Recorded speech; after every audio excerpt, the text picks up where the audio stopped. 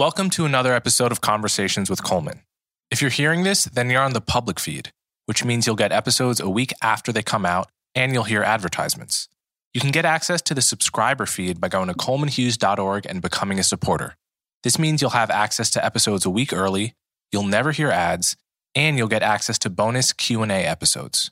You can also support me by liking and subscribing on YouTube and sharing the show with friends and family. As always, thank you so much for your support. Welcome to another episode of Conversations with Coleman. My guest today is Timothy Schenck. Timothy is a historian at George Washington University and a co-editor at Dissent magazine. Timothy and I discuss the book that President Obama wrote in the 90s but never published, which Timothy was able to get his hands on. We discuss Obama's early influences, his critique of the left, and his critique of expertise. We talk about how Obama's views have changed from the 90s to today. We talk about the legacy of Bayard Rustin, a civil rights leader and writer who was a hero to both Timothy and myself. We talk about how political parties used to build long-term coalitions and win many elections in a row, and why neither party is able to do that today. We talk about popularism and its critics, and we talk about the midterm elections. So without further ado, Timothy Schenck. Okay, Timothy Schenck. Thanks so much for coming on my show. Thanks for having me. So we're going to get into your new book, Realigners, and some of the interesting and very relevant material in there considering the elections coming up.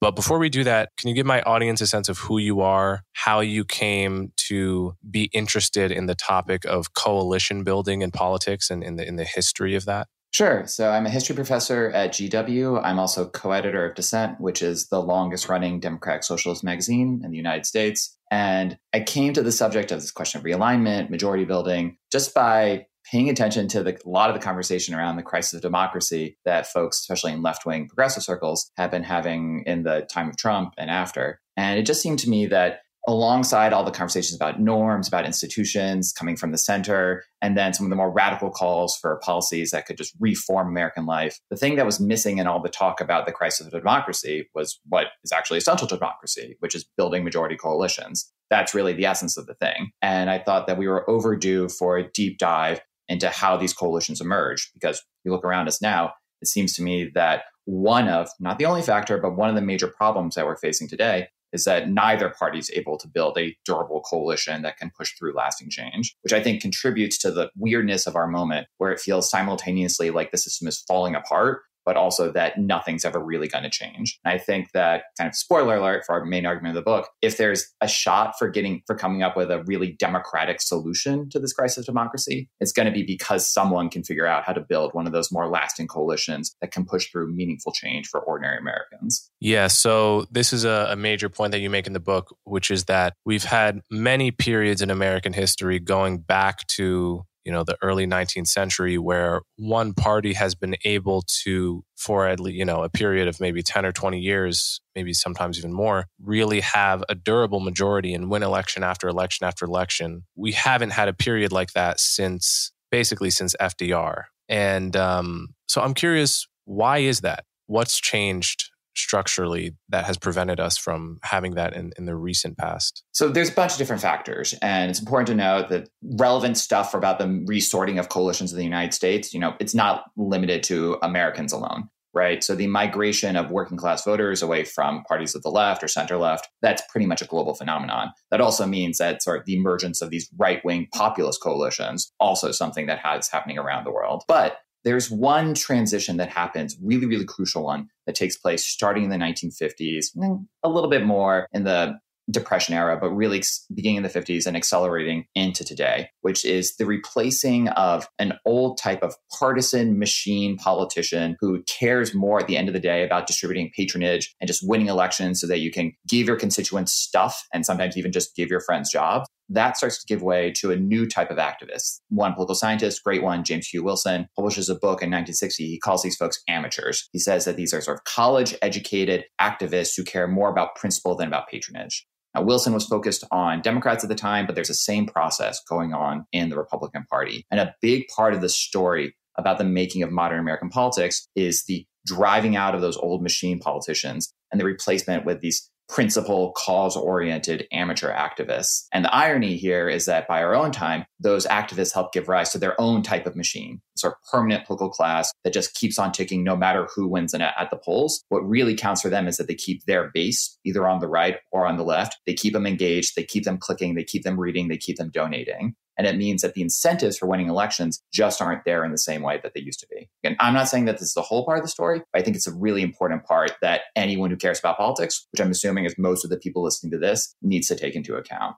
Yeah, this calls to mind the kind of renewed interest in the debate over popularism, so-called popularism over the past year. David Shor has sort of been the face of that, and he was on this podcast maybe a year and a half ago. I've also had Ezra Klein on this show. And there's this debate over this philosophy of popularism, which is, should the Democratic Party, in order to win, pivot its appeal more to the median voter, right? Basically, should Democrats poll the room being, America, see what people like and shift its opinions towards those issues and de-emphasize or decrease the salience of issues on, where the left-wing position is actually unpopular. Now, it strikes me like in an earlier era to say there was a debate over popularism might not even make any sense because electoral politics was probably like synonymous with popularism. But so is this a consequence of the trend that you are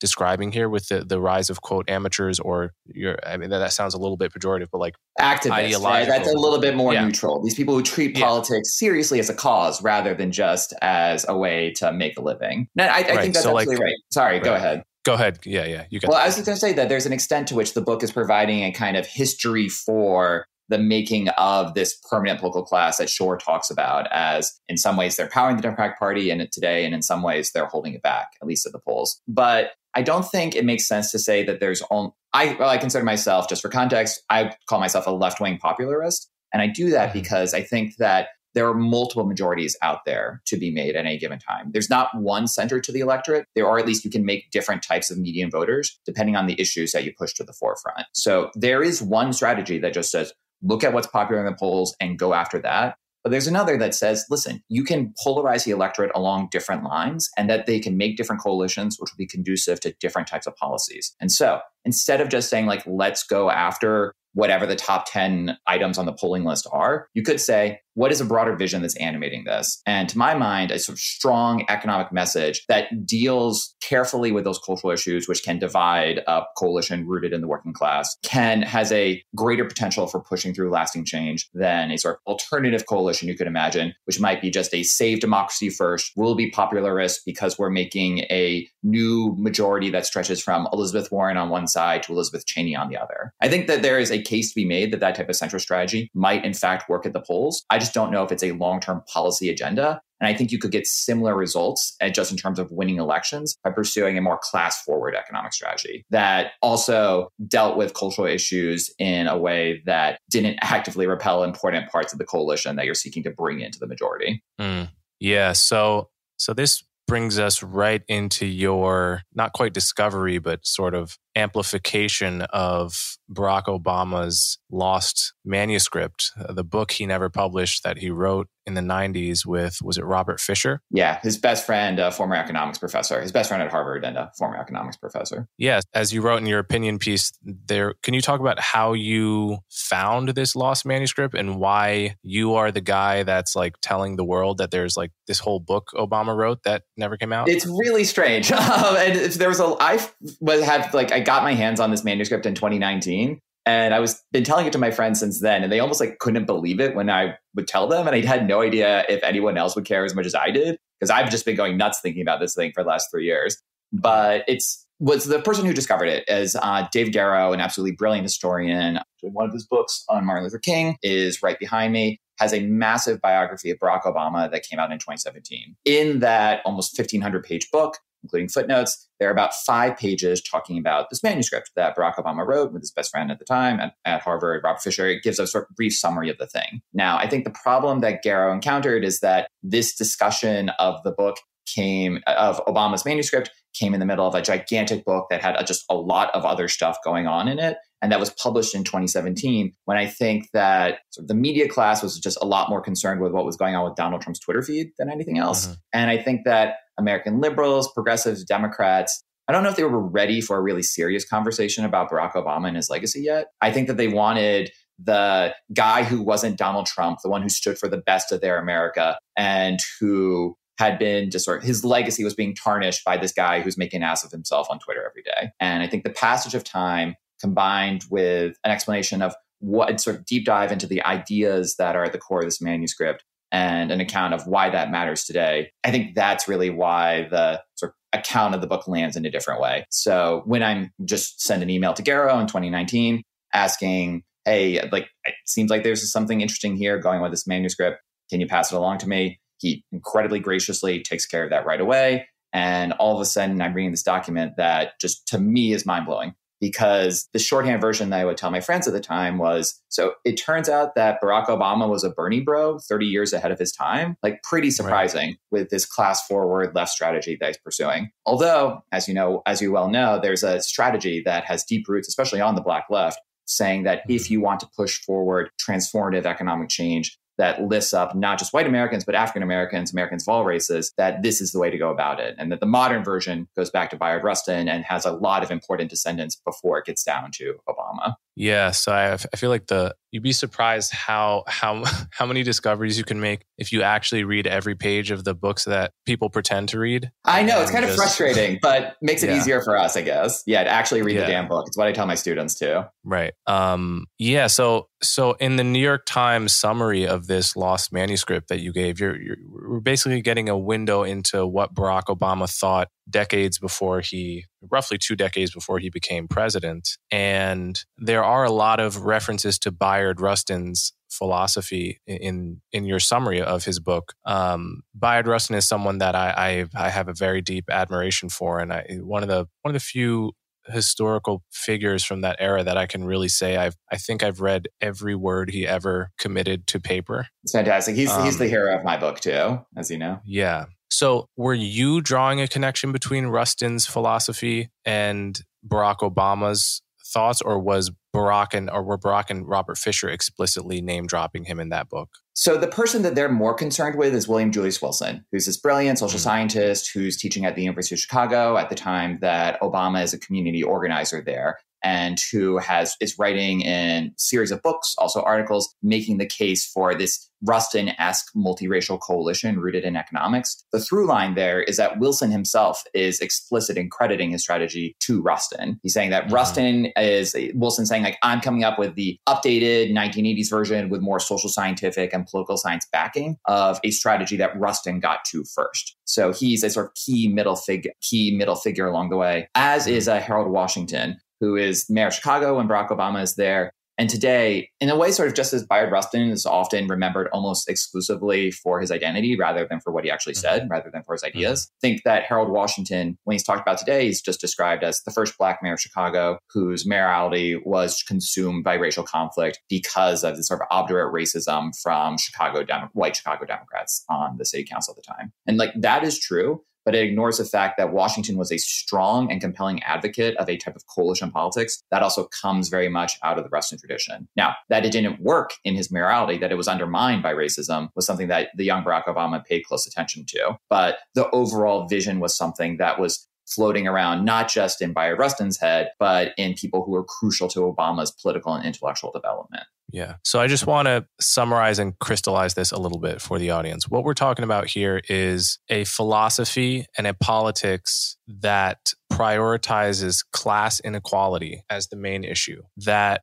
Bayard Rustin, he organized the March on Washington, at which Martin Luther King gave his famous I Have a Dream speech. But the full title of the March on Washington was the March on Washington for Jobs and Freedom. And him and A. Philip Randolph, they were socialists, I think in Bayard Rustin's case, at the very least, had been a Marxist. Former communist, former member of like the Young Communist Party. Right. So we're talking about a philosophy here that comes out of Marxism and socialism. Yeah. And like at the time in the 1960s, he's drinking buddies with Michael Harrington, who's going to go on to be one of the founders of Democratic Socialists of America. Yeah, this is like firmly rooted in the left. But it's a class-first politics, not a race-first politics, although race consumed it during the Civil Rights Movement. Once those achievements were made in roughly 1965 through 67, Bayard immediately turned the vast majority of his focus to class now that we've destroyed Jim Crow. And this is where a rift started to form between him and others on the left, certainly the Black Power movement and all the apologists sort of for them, between whether the new fight was class or whether race was the eternal fight. And what you're saying here is Obama was much more inspired by Bayard Rustin's philosophy and vision in the early 90s. Absolutely. It's all over the manuscript where he just explicitly discusses this sort of race-first politics that he says has a lot to admire about it as a matter of theory and for its moral conviction, but that he says is a dead end politically. It's not the only political dead end that he talks about in the manuscript, because he goes after liberals who are counting on the courts just to deliver victories for them on a consistent basis. He talks about a left that he says is hung up on a lot of old policy ideas that just might not work. But sort of core focus of the book is making the case for this Rustin to Harold Washington to William Julius Wilson inspired version of coalition politics. Okay, so some other elements I want to ask you about there. You say Barack Obama was against the replacement of winning elections with judicial fiat, right? Yeah. Can you talk a little bit more about that? What did he mean by that, and what was the rationale for that in his mind? So a recurring theme in the manuscript and in pretty much all of Obama's writings up until he gets to the presidency, not saying it disappears when he's president, but when he's coming up with his own political worldview, something that pops up again and again and again is this idea that he's the idealist who's looking for a realistic path to change. He wants to push forward as aggressively as he can in the world as it is. He doesn't want to become an apologist for the status quo, but he also doesn't want to be an outsider who's calling for change that's never going to happen. And he's always going to, in the manuscript and a lot of his early writings, he's going to position himself as a critic of the left from within the left. He says that I share your goals, I share your ends, but we have to be smart about how we get there. And that same approach is on display when he talks about the courts. He says, actually explicitly cites Roe v. Wade as an example. He says in so many words, I support abortion rights. I think that the decision was correctly decided, but that any victory that comes to the left from the courts is living on borrowed time. Because if Republicans keep winning, they're going to keep appointing judges. And progressive victories are just not going to be durable unless they're backed up by popular opinion. So we can push for legal reform. That's good. This is stuff that we should do. But ultimately, politics comes first. And this is something that actually Obama, he puts his money where his mouth is, because after he graduates from Harvard Law School, something that would have been a easy option for him would be clerking on the Supreme Court, right? It was a natural path for someone. He was the first Black president of the Harvard Law Review. Absolute star, would have been easy. But he tells his, I think, then girlfriend, Michelle Robinson, future Michelle Obama, tells her, if you're going to change the world, you're not going to do it by clerking on the Supreme Court. Why? Because he says that politics is ultimately going to be the determinant here, not the law. That a bolder political vision rather than a more clever legal strategy is the ultimate path to change. That's interesting. There's another aspect of his manuscript as described in the New York Times piece I want to ask you about, which is you kind of mention in passing that he had a critique of handing government over to experts. Yeah. What did that argument consist of? So one part of it is reflected in the civil rights debate, because part of his account, and there's an extended account in the manuscript of where he thinks the civil rights movement went wrong after the 1960s. And he says that this sort of government by judges gets conflated with this sort of technocratic turn generally, so that when integration, sort of the rules for integration are being imposed by the courts rather than being decided upon by elected officials, he says that's going to be a recipe for backlash. But he says that at the time, he links it up with sort of a broader concern for a left that's just going to say, all right, centralized government, office in Washington, you can decide what the rules of the game are going to be. As someone who's working as a community organizer, comes out of that background, Obama's going to want to figure out a way to try and mediate between a right that he says is too concerned with individuals, a left that he says is too concerned with these top-down state projects, and figuring out a way that the government can nurture communities. Communities that he thinks should be open to change. They shouldn't be these sort of stifling, homogenous things. But he says, ultimately, none of us, no person is an island. We're not living alone. If we're going to have meaningful lives, and it's going to be by building communities that thrive together. So that combined with, he's writing in 1991, the Soviet Union is in the process of collapsing. There's a sense that a left that's just committed to big government isn't going to get anything done. So obviously, the Democrats of 1991 are not the Stalinists of 1950, but to the extent that the collapse of the USSR raises a lot of questions about markets more generally, he's saying that the left will be wise to take those concerns on. So how, if at all, did Obama's views change from the 1990s to his run for president? So I think that there's a lot of consistency on the level of electoral strategy. But what you do see by 2008 is a real narrowing of policy ambitions. He's open, he says in the manuscript, to the idea that, maybe we need to have government control of the financial sector to a significant degree. Universal healthcare, that's obviously fine. He's open to this idea of a really, really expansive role for government. That narrows as time goes by.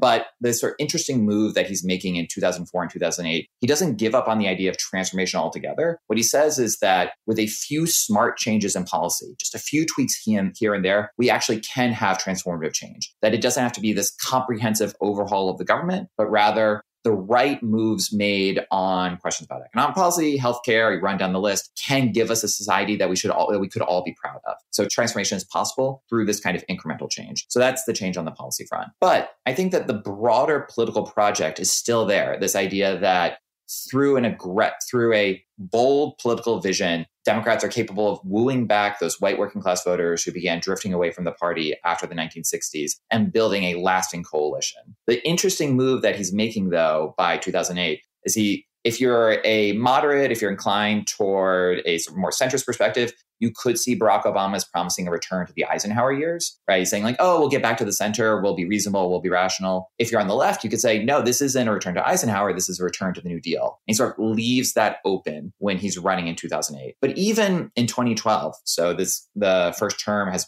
left's been outraged by a lot of what it perceives as compromises to Wall Street, a lot of ways that sort of successes that they think were within reach that Obama gave up on. But in a tough re-election climate, Obama's political advisors, David Axelrod talks about this in his memoir. There's a moment in 2011 where Obama's really frustrated, doesn't like that his poll numbers are in the tank. He doesn't like where the presidency is going. And he comes up with this list of all the stuff that he wants to talk about on the campaign trail. So Barack Obama's guide to getting his groove back. It's everything from Guantanamo to gay marriage, just run down the list. And according to Axelrod, the advisors, they sit down, they listen, and they say, this is all good stuff. But if you want to win against stiff economic headwinds in 2012, then the only chance you have is to cast yourself as a champion of a beleaguered middle class, fighting off vulture capitalists from the right, personified by Mitt Romney. So that's basically the strategy that the Obama campaign puts into effect in 2012. My favorite instance of this is a tagline for an ad that ran in Ohio, a state that Obama carried in 2012, by which, after describing sort of all the terrible things that Mitt Romney, hedge fund man, did, the tagline for the ad is,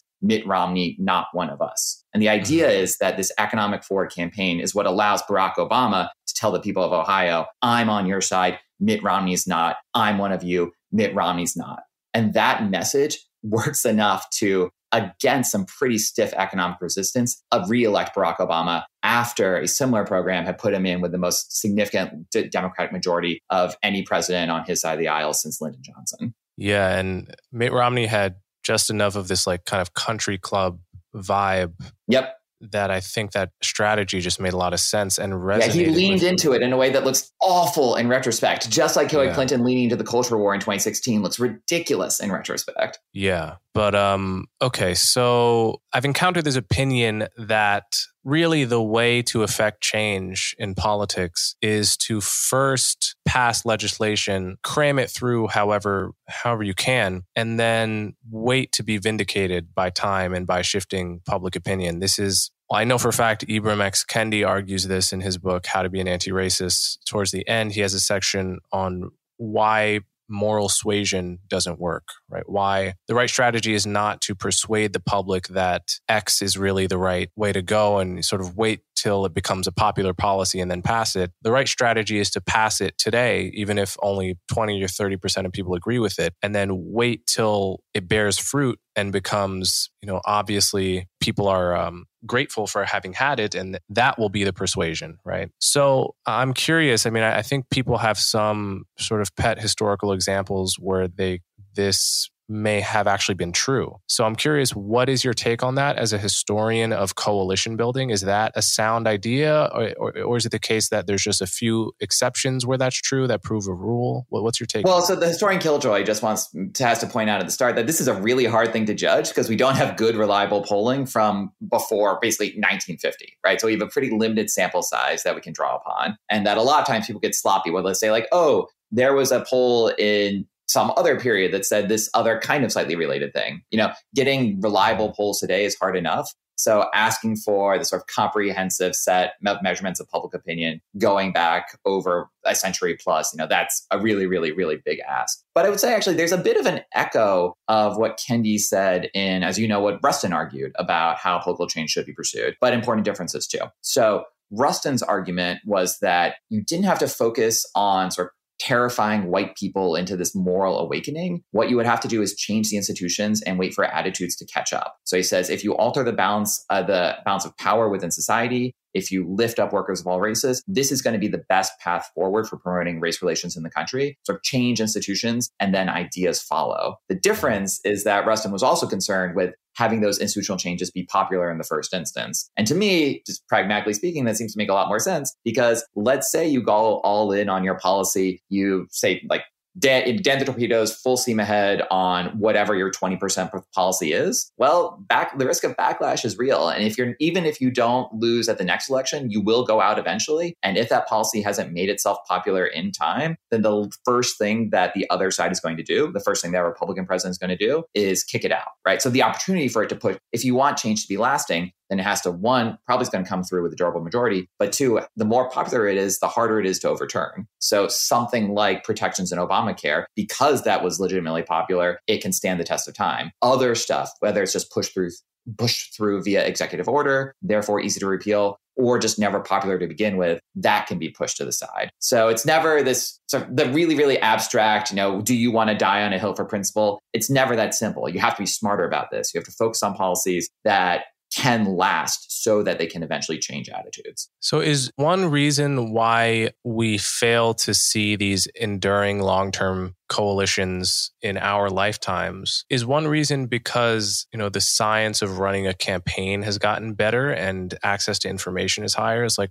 if it's 1930 and you're running for president, I have to imagine your information about what will poll well with the public has to be super incomplete compared to what it is today. And you just sort of have to rely on your gut. Whereas now you can pay pollsters and focus group testers and all that. So is it just the case that campaigns in general are getting better and therefore it's just tougher to win by a large margin? So I think that there are two reasons why I'm not sure I buy the theory. So example number one, I would say 2016, Hillary Clinton and Donald Trump. So Donald Trump, I think, comes up with a strategy basically based on what he sees on TV, whereas Hillary Clinton has the most sophisticated campaign operation that money can buy. If this were 2012, right after Obama's win, this is the age of sort of the victory lab, the technocrats are running the campaigns and they're in charge, Democrats are destiny, et cetera, et cetera, et cetera. I'd be really inclined to buy that argument that the experts have turned campaigning into a science, but Donald Trump smashing his way into the White House over all the nerds on the Clinton team makes, and I say this as a fellow nerd, but it makes me really skeptical that they're able to that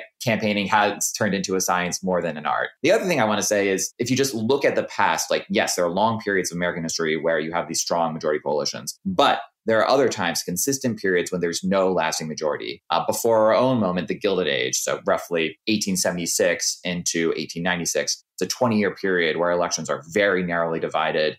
Control of Congress, control of the presidency goes back and forth. There's another period also where the parties were polarized around some really divisive social cultural issues. At the time, it was the legacy of the Civil War, also the place of Protestants and Catholics, also the place of immigrants in the United States. But the fact that we have gone through these periods of intensely divided elections when campaigning was a lot more primitive than it is today, and the fact that our best and brightest on the Democratic side can't seem to deliver reliable victories, wow, Republicans who, there was an effort to portray the Trump campaign as a vindication for the campaign whizzes behind the scenes. But I think that was much more just about what happened to be a really brilliant message for winning elections, rather than something that just emerged out of the latest lab science. Combined, that makes me think that with the right strategy, no amount of campaign super technology can guarantee a victory. Which again, as a lefty, it would be nice because I feel like my side should have the advantage in there. It just doesn't seem like the strategy works.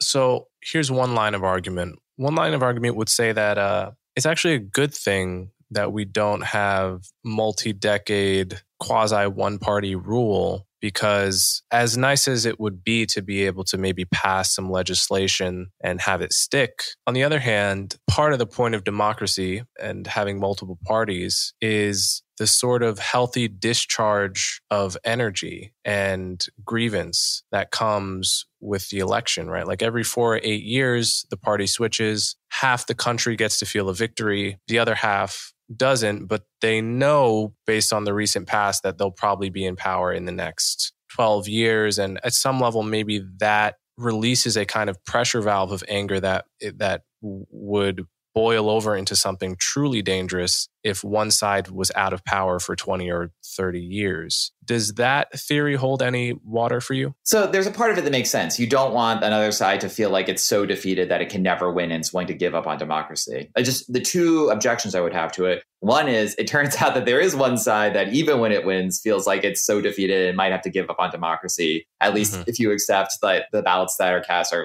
actually reliable and not just imposed by, Dominion voting machines and some unholy alliance of Hugo Chavez and the Chinese regime or something, right? So a world where January 6th occurs is one where the sort of that worst case scenario of the other side refusing to accept results and revolting against the system itself seems to me it's already here, which raises the question of what we're going to do about it. And I think raises the stakes for Democrats to figure out a strategy that can consistently put them in office. You're never going to be guaranteed victory. Certainly, they're going to be stomped at the polls, all indications suggest, this November. I don't think that there's any magic words that they could say to change things. But putting aside that question, this is where just the left part of the left-wing popularist in me comes out. I just think that the real inequalities of the country, inequalities of money, inequalities of power, and that this would be a better country if we're able to redistribute power and money accordingly. This gets me back actually to sort of the goal that the young Barack Obama set for himself when he was going into politics. He says, why did I give up community organizing in exchange for this sort of trying to win elected office? And he says that ultimately, I decided that the way to bring change to the people I was working with in public housing projects in Chicago, these people who are dealing with joblessness, poverty, sky-high cancer rates that are a product of growing up in just sort of toxic environment, literally toxic environments. Because if I want to make their lives better, it's only going to be through this process of structural change that's only going to come out through politics.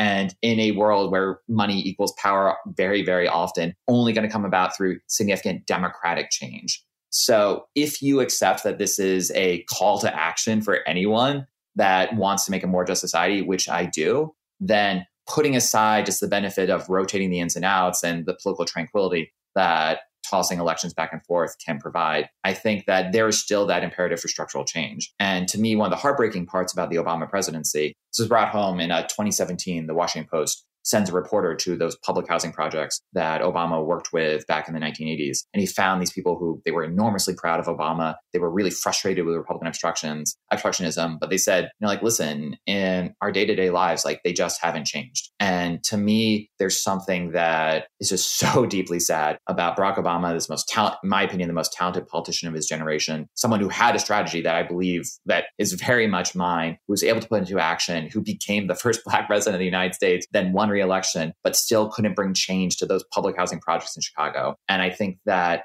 putting aside the crisis of democracy today, what gets me animated, what gets me committed to this project is thinking that these people deserve our care, they deserve our attention, they deserve something better, and that I still think politics can provide it. Well, that's interesting, though. It seems like there's a little bit of a tension there or something, because if you believe, as I do as well, that Barack Obama is one of the most talented politicians of our generation, and even he was unable to solve the problems that motivated him the most deeply from the highest perch in the nation, wouldn't that suggest that maybe those problems are not solvable by by our system the way it is currently constructed or likely to be constructed in our lifetimes? Would it suggest that, to me, it would almost suggest like if I cared a lot about that problem, I would go a totally different route. I would go nonprofit, I would go charity, I would like give up on the system completely and say, what can I do directly outside of electoral politics to help people in these housing projects? Before I respond, I just want to say apologies to anyone who can hear my beautiful 1-year-old son who's crying outside right now. But hopefully you can't, but he's okay. Don't worry. We're not strangling a cat. It's just a 1-year-old who would really like some milk. But in response to the question, listen, like I'm upfront in the book. I strongly believe if you want to change the world, politics is one path. It is not the only path. And there are some problems that might be more amenable to working through the nonprofit charitable space. There might be some problems that you can solve by working through the culture industry. All sorts of different ways to make the world a better place. But I'd be more inclined toward the fatalistic option of just saying, all right, give up. Obama, he tried, he failed. The lesson is never try. If I felt like Obama had perfectly executed the strategy along the way, or just be candid, even did like a decent job of it along the way. And I think that from some avoidable policy mistakes of the first term, combined with, that first term gets a lot of attention because it is sort of the significant policymaking moment. But I think that there's a change in the second term. And going back to this Obama who runs in 2012 as I'm the defender of the middle class, Mitt Romney is a vulture capitalist circling the American dream with a hungry glint in his eye. I am on your side and he is not. If you're one of those voters, like looking at what the Obama administration in its second term gave you, there's a failed attempt for gun control, there's the Iran nuclear deal, there's climate change, there's a celebration of gay marriage's victory at the Supreme Court, there's a push for the Trans-Pacific Partnership, there are stories that you could read about, including one in the New York Times, about Barack Obama having these like swanky late night dinners with Eva Longoria, Malcolm Gladwell, and the head of Netflix and Steven Spielberg, where they're talking about what his post-presidency is going to look like. There are Democrats, including Barack Obama, after the rise of Trump, saying America is already great. And there's all sort of the confrontations with sort of the lingering fallout of the financial crisis that haven't been addressed.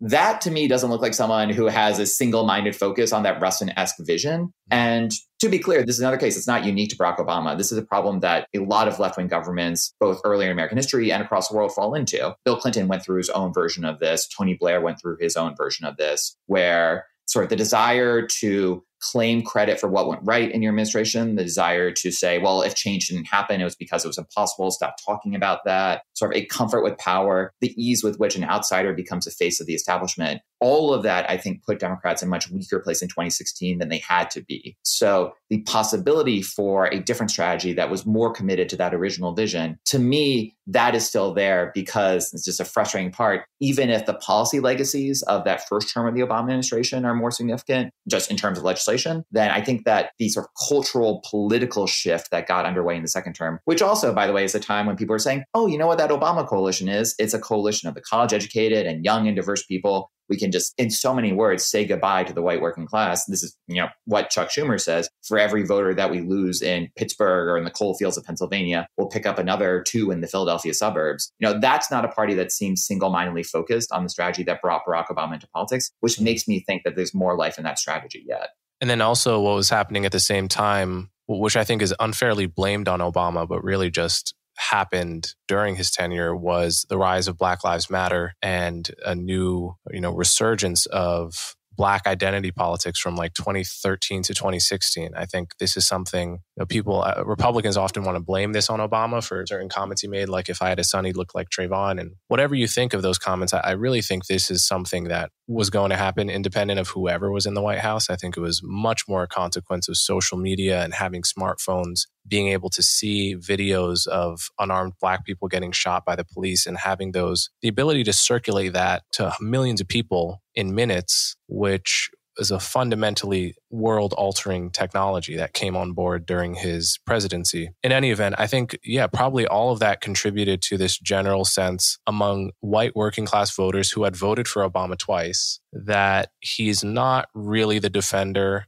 He's not really our guy. Or at the very least, he's handing the baton off to someone that is really fully the crystallization of his flaws, to the extent that he's a little bit, he's having too many dinners with fancy elites that look down on us in the White House. The Clintons probably paid for those dinners, and they've been having those dinners for like 30 years, not like 3. And combine that with the racial stuff. And then Donald Trump comes along and he says, Well, yeah, of course they're fucking corrupt. I'm the one that's been bribing them. Like, they're all phonies, but at least I'm going to be honest with you about that. It's much easier to see in retrospect than it was for someone like me at the time to see why there were those places like McCombs County, Michigan, that went for Obama twice and then went for Trump, right? People had these really reactive explanations, like suddenly just racism is just randomly on the rise. But I think that was the very tempting explanation to take at the time. But in retrospect, it seems like this story is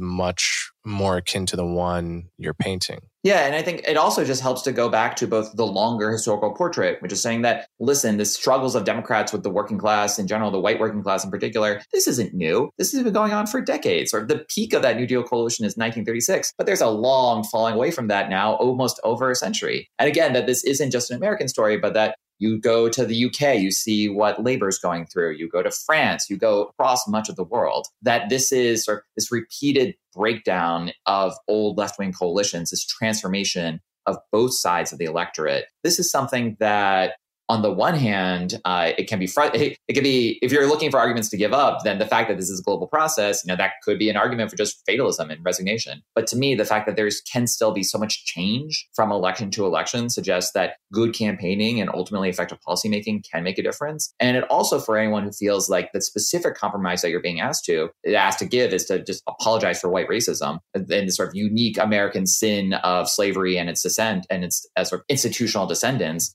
Well, the fact that this is happening over the world means that it can't be exclusively a racial story, right? It's inflected by race, it's shaped by race in the United States, but that it's going through countries that didn't have the particular American experience with race says that something more complicated is going on here. So does the returns from 2020, which show Democrats losing ground, not just with white voters, but with Hispanic voters, with a small but significant number of African-American men. This sort of increasing, the almost de-racialization just a bit of the electorate after 4 years of Trump says that you can't just tell this as a story about white supremacy unleashed, which is not to deny that Trump wasn't, it wasn't just that he was using racial dog whistles, as the cliche goes, right? It's a bullhorn, it's a poster. He's buying out the stadium, like putting up every signal that he can that he's trying to appeal to racially resentful whites. Yes, but that is not enough to explain his victory by itself. So how does the fracturing of the mainstream media affect our ability to form a coalition? Because it would seem to me a change I've seen in my lifetime, and certainly people older than me have seen to an even greater degree, is like everyone used to be watching 5 channels to get their news. And then they were watching 10, and then they were watching 30, and then they were getting it from their news feed. And then we're searching terms on Google and getting different links. Each person's getting a personalized algorithmic feed of things that I'm most likely to click on that is different. It's almost like my DNA or my thumbprint. Everyone has a unique one. Everyone's information landscape is unique. Do you think that makes it more difficult to form large coalitions because everyone's just sort of living in their own information world? So I think one thing that's lurking in the background is also the content of what people are clicking on rather than the fact of the billion different options that people have. So when I try and shorthand how American politics has changed over the last 70 years, one thing I like to say is that it's fair to argue that in the 1950s, Democrats are the party of the AFL-CIO, Republicans are the party of the Chamber of Commerce. By today, I think it's a lot closer to truth to say that Democrats are the party of MSNBC and Republicans are the party of Fox News. And of course, the disturbing vision of the future that you're opening up is a world where even the modest gatekeeping by Fox News goes away. And instead, it's truly open just to anything that people are going to say. But one thing I would point out is that institutions do have a way of rearing their heads. And in particular, the incentives built into the design of the Constitution mean that it's very, very hard to see a way out of the two-party system. So like it or not, the need to build those national majorities is still going to be there, regardless of how fractured the media landscape is going to be. I think the pressing issue then is just how we deal with, especially for someone with my views on the left, how you deal with a polarized media climate where the latest culture war controversy is going to be a guaranteed click win, is guaranteed to get clicks. And the demand for the type of policies that I think are really essential, it's a little harder to make that the sort of headline grabbing, catchy thing that people have to read about right now. I do think it can be done though. And I think that a lot of the success that Bernie Sanders had, especially in 2016, and AOC in her own way in 2018 and after, shows that there's a way to make that type of class-oriented politics popular. But certainly the path of least resistance is toward the sort of polarized culture war, endless clickbait fest. protest, which, by the way, none other than Barack Obama warned about repeatedly in his rise. It's sort of a theme of his "There's no red America, there's no blue America," and audacity of hope. He wasn't saying this, it wasn't this naive celebration of a country that had transcended all differences. It was his attempt to tamp down that red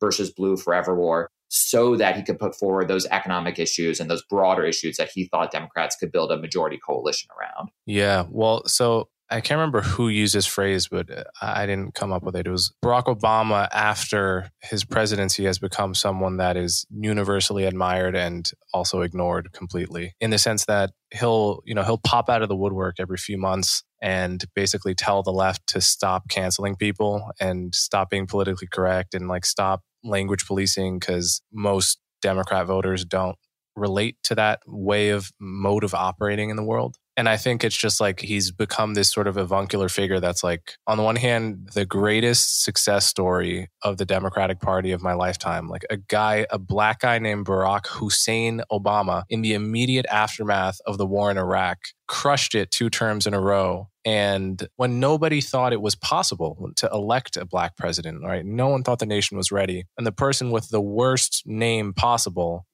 against all odds, makes it happen twice in a row and leaves office pretty well liked. I mean, relatively speaking, relatively well liked. And then his advice is ignored. I mean, it's like as if Michael Jordan comes into the NBA, destroys everything, and then when they ask him how he did it, no one wants to listen. It's an interesting dynamic to me, to say the least. Yeah, and for me, what's striking is going back, reading that manuscript from 1991, but also Dreams from My Father, also Audacity of Hope. He just sounded so much more confident back then than he does today. And I'm teaching a class at GW on the title is Barack Obama's America this semester, and we're going through a lot of these sources, and it's been a really fun time. Our first class, I gave them a few different assignments, a few different readings from different points in his presidency, from before and after. And the last thing we talked about was his 2020 speech at the DNC. And they read that at the same time that we've been going through his 2004 presidential address. Sorry, his 2004 convention keynote address, the one that makes him a international star, actually. And one thing that my students pointed out, which I think had been in the back of my mind, but hadn't really occurred to me in the same way, was just the 2020 address is so much more depressing to read. And there's something so exciting, so inspiring still about reading the 2004 speech and watching it, especially just seeing people absolutely lose their mind. And in 2020, partly it is the circumstances. It was this Zoom convention. He doesn't have a live audience to play off of in the same way. But he just seems like he's exhausted and scared. He's saying that he's someone who's like, democracy's on the ballot. But he also says, basically the point of the speech is, next generation, it is your time to take the baton. Almost as if like, I've given up. I'm glad that I could be a bridge to you, but it's your turn now. And I think that reluctance to say, actually, there was a strategy that put me here. I learned something along the way. And yes, everything didn't go how I wanted it to in every particular, but there's still lessons here for how to make democracy work that you all should keep in mind. That almost like self-confidence. And it's so weird because we think of Obama as, if nothing else, a sort of confident presence in his post-presidency. But dig just underneath the surface, and it just seems like there's an absence there. And I don't know where it came from, but having spent a lot of time reading this guy's stuff, it does really seem to me a striking transformation. So I learned in your New York Times op-ed that Barack and Michelle's production company is behind the show about Bayard Rustin that's coming out on Netflix next year. Is that right? Yeah. Are you excited for that show? God only knows. I have a terrible suspicion that they're going to totally butcher his legacy. I would say another sort of striking change. I'm pretty sure that, I forget which fancy award Obama posthumously bestows on Rustin when he's president. It might be the Presidential Medal of Freedom, something along those lines. Mm-hmm. So there are all these cases where, like, as that Rustin coalition is falling apart around him, you can see that the impulse is still there with Obama. I think that, it is hard to make a movie about ideas, obviously. It's not the most cinematic thing, especially the temptation, as you know, with Rustin is going to be, there's just like so much material in the life that you want to, that it'll be so easy to focus on that and put everything else to the side. Mm-hmm. But I will say, if it ends up driving more people to the substance of what he's arguing, in my mind, that's all to the good. And that ultimately, we on like my side of the aisle, the left, it's fun to go down the sort of memory lane with Obama. And just now sort of remembering how excited I was to see Obama in 2004. I was trying to put this together. I think I might have given something like 2% of my like total net worth to the Barack Obama 2008 campaign when I was just like, a broke grad student who was still like, give every time. But I think one of the lessons of the book and of the piece is that ultimately we're on our own now, that we have to figure out how to do this stuff by ourselves. It's not, Barack Obama's not going to save things for us. We can't count on him anymore. That's okay. He's done enough. And I think that our obligation is to learn from the successes, learn from the failures, and figure out a way that we can do better. Yeah, well, I'm totally cynical on the Bayard Rustin show front. I mean, I'm picturing the writers and creators at Netflix, thinking, wait a minute, he said what about affirmative action? Wait, he was pretty much against it. This is what did he say about reparations? He was against that too. What did he say about being gay? I mean, there was a point where he was invited to contribute to some anthology of famous gay men or famous Black gay people throughout history, and he declined because he didn't. This was towards the end of his life too. He didn't want people to think of his sexual orientation primarily, like that. He wanted to de-emphasize that as much as possible, and it's possible to write that away as a kind of shame induced by the era, but he also insisted it had nothing to do with that it was just really, he had a philosophy that came from his Quaker upbringing and from his studies that inspired him to, stand up for discrimination against all people, to focus on poverty, and, to defend a white professor at Yale who was like going to be fired because he was white, and to take principled, unpopular stands against Black Power movement and all kinds of stuff. I'm just picturing the Netflix writers being in that room, confronted with the number of quote unquote hot takes he had, and just saying, well, we can't put this in the show. I mean, there's just no way. Yeah. And I will say on that subject, so yeah, I doubt that we'll get much that's great of sort of intellectual substance from the Rustin movie, but par for the course for Netflix. Their movies suck generally. So why would this one be any different? This is true.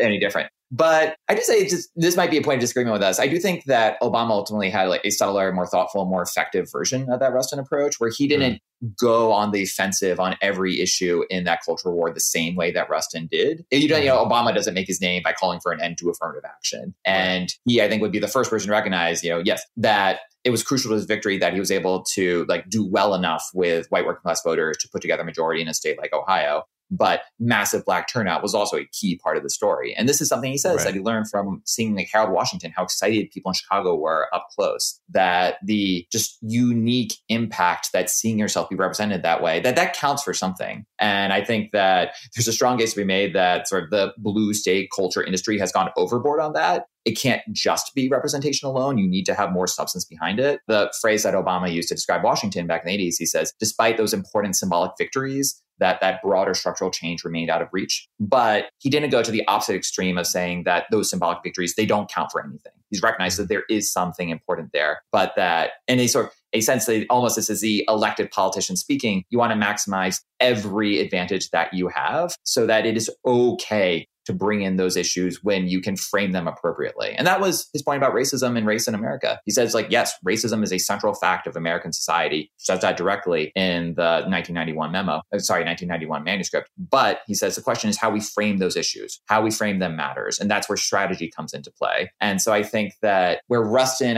could just be tempted to just go too far in the other direction, that there is something of a middle course that Obama was trying to chart for himself. Definitely didn't always get it right, but I think that it's a good real world model for us to think about today. Right. Yeah. I mean, Rustin wasn't really trying to win elections. Yeah. Yeah. But someone he says this is From Protest to Politics, his brilliant 1965 article. It says that the future of the country depends on whether you can turn that March on Washington energy into a March on Washington majority coalition. Yep. And Obama is the person who more than anyone, I feel like in American politics since then, has devoted his life to bring that about. And I think that learning from the way he did it, which just we're in this backlash moment right now where sort of reaction against the Great Awakening and all the rest. And I think that elements of that are necessary and overdue. But in my squishy left way, I'm going to want to say that we don't want to go back to the sort of state of the culture industry, the state of progressive politics circa 2005. There are major gains that have been won along the way. And I think we should be aware of that as well while we move beyond some of sort of the excesses of the last few years. Yeah. Well, on that note, before I let you go, let you go give your baby some milk, can you tell my audience where to find some of your work, maybe your Twitter handle or a website, and the book title one more time? Sure. So I'm Tim Schenk. Just Google me. It's on Twitter. It's like Tim_Schenk. I would strongly encourage you to check out Dissent Magazine, where I spend a lot of my time. And doubly strongly encourage you to check out the book, available at fine bookstores and online booksellers everywhere. It's called Realigners, Partisan Hacks, Political Visionaries, and the Struggle to Rule American Democracy. Okay, Tim Schenk, thanks so much. Thank you for having me. If you appreciate the work I do, you can support me by subscribing directly to my website, colemanhughes.org, and sharing this episode with friends and family. As always, thank you for your support.